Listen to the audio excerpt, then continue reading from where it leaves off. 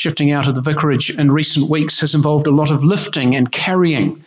I was lugging a box of books into the Anglican Centre during the week, and I crossed a room where a group of colleagues were having lunch, and the box was so heavy that it felt like my arms were getting longer and my legs were getting shorter as I struggled across the room in front of everyone. Another comical thing happened years ago when I was a young engineer out with the family at the company picnic. And I had one of my young children in a pushchair, along with an umbrella and lots of other things. You know how you festoon pushchairs with all your gear. It was very loaded up. And as I was pushing all of this up a grassy slope right in front of members of my maintenance crew and their families that were sitting there watching, and at just that moment, the pushchair, which was under considerable strain, decided to progressively collapse. And I just could not rescue the situation. Very embarrassing. I couldn't manage the burden. Sometimes God's call on our lives seems like a burden. Did not Jesus say that we were to take up our cross daily and follow him?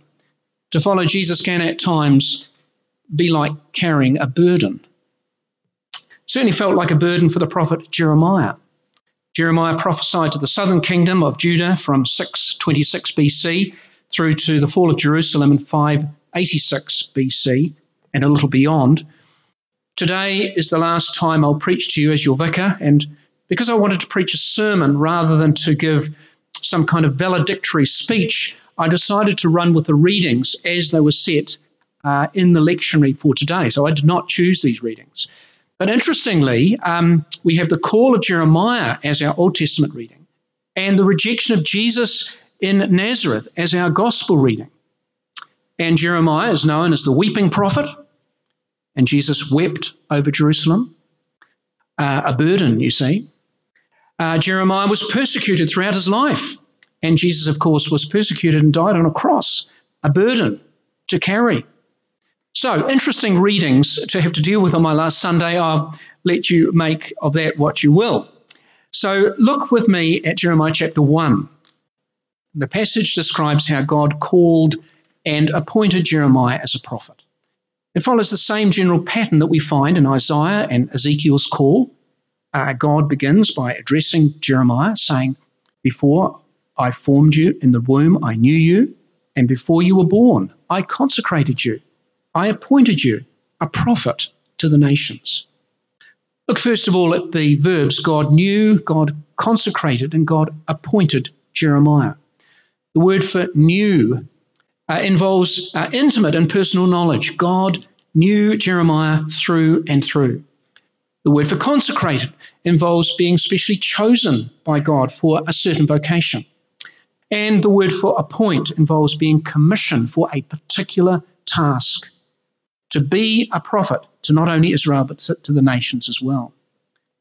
And as God knew Jeremiah, so he knows us as well. And it's not to know superficially that God knows us, as we might know an acquaintance. God knows us deeply. God knew us before we were born. And God has set us apart as well. We're all set apart to be in God's family and to contribute to the growth of God's kingdom in some way. God knows, consecrated, and appointed you. So how did Jeremiah respond? "Oh, Lord, thank you so much for recognizing my many excellent qualities. I've been waiting for this, and I'm certainly up for it." No, Jeremiah's answer is the universal answer that we can all relate to.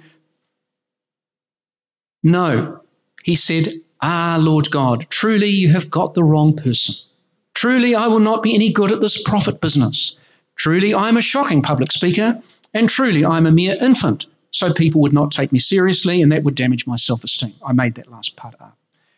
But God replied, "Jeremiah, please believe me when I say that it's not all about you and your abilities or lack of abilities. And by the way, don't say I am a mere infant. You are speaking with God after all, and I knew you before you were born. And here's some more information about your call. You shall go to all whom I send you, and you shall speak whatever I command you. Do not be afraid of them, for I am with you to deliver you."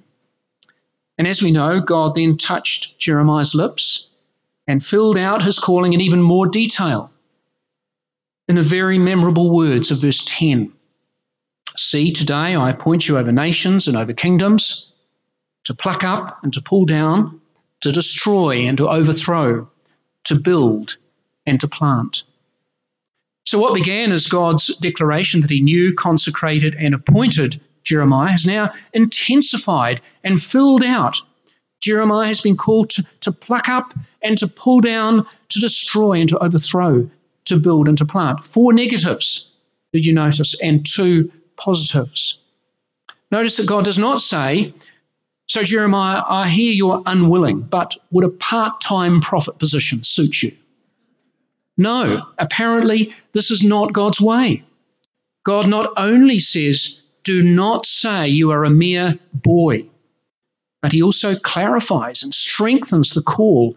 We often assume God's love is a kind of permissive and indulgent thing, but God's love and grace are strong and good.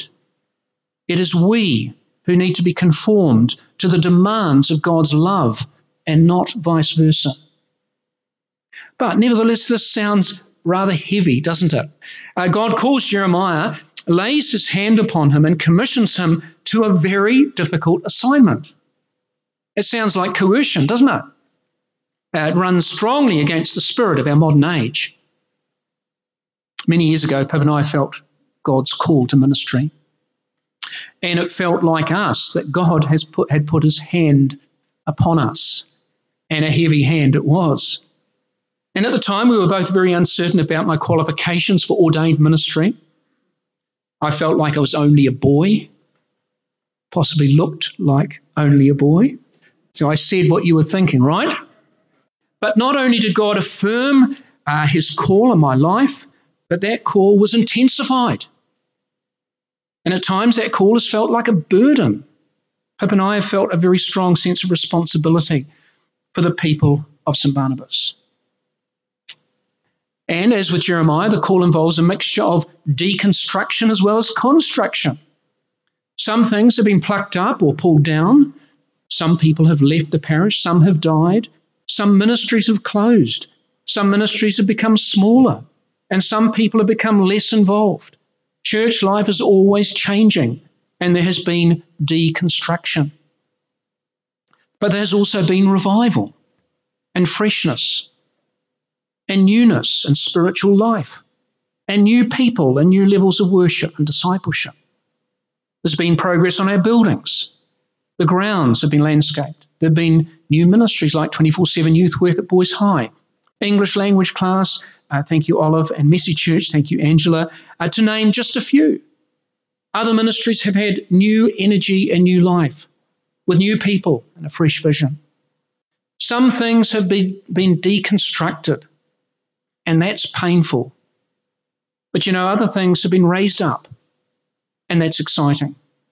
In the last 11 years, we've experienced both the pain and the joy of ministry among you. But this idea of destroying and raising up is a central, if not the central theme in Scripture. Jesus himself said in a paradoxical saying to his opponents in John chapter 2, verse 19, destroy this temple and in 3 days I will raise it up. Jesus was to give up his life on the cross. The temple of his body, if you will, would be destroyed, but God would raise him to life on the 3rd day. And those words, destroy and raise up, are both there in Jeremiah. You see, this is the DNA of the church, this idea of death and resurrection. Jesus yielded his life on the cross. He took our wrongdoing, our hatred, our greed, our brokenness, our selfishness, and took all this into himself, and he died on the cross. And Holy Saturday makes it crystal clear that Jesus really did die. His dead body lay in the tomb. Deconstruction was complete, or so it seemed. You see, our God is a God of hope and new beginnings. And on the 3rd day, Jesus rose from the dead. He had broken the power of death and would never die again. Now, this movement from deconstruction to resurrection has been stamped upon the church's life for 2,000 years. And it happens in small ways all the time and in bigger ways. From tomorrow, St. Barnabas will be in transition between vicars, a so-called interregnum period. And it may feel very exciting to some, but for others, there's a feeling of loss and discontinuity. Some will anticipate the newness with open arms, but for others, it will feel more like a death. Things that haven't been done, ministries that are vulnerable, relationships that will change. Add to that the Hall project, which is going to start tomorrow. Interesting timing. And Omicron, which the church will experience as significant stressors. And you'll readily see that the next 6 months will be very challenging indeed. So how do we respond in this time of transition? First of all, recognize what's going on. Recognize that some things are not going to be the same. Yes, lots of things will be the same, but significant things will be different. Secondly, be prepared to change and be flexible, adaptable, and resilient. Even when it comes to this worship space, we have to accommodate 8, 9, and 10:30 from now on, with different instrument arrangements and children's needs and all of that. The church has been here for a long time, and we need to trust that God has our future secure. Thirdly, and this is an important one, do not hurry forward with unnecessary haste. Sit with the discomfort, feel it, talk about it, name it. This is like Holy Saturday, when the disciples felt their loss. Fourthly, support one another and love one another. Remember that everyone is doing their best with the resources they have, and it's folly to judge someone's actions or words on the superficial. Each of us have got many issues in our lives and our backgrounds.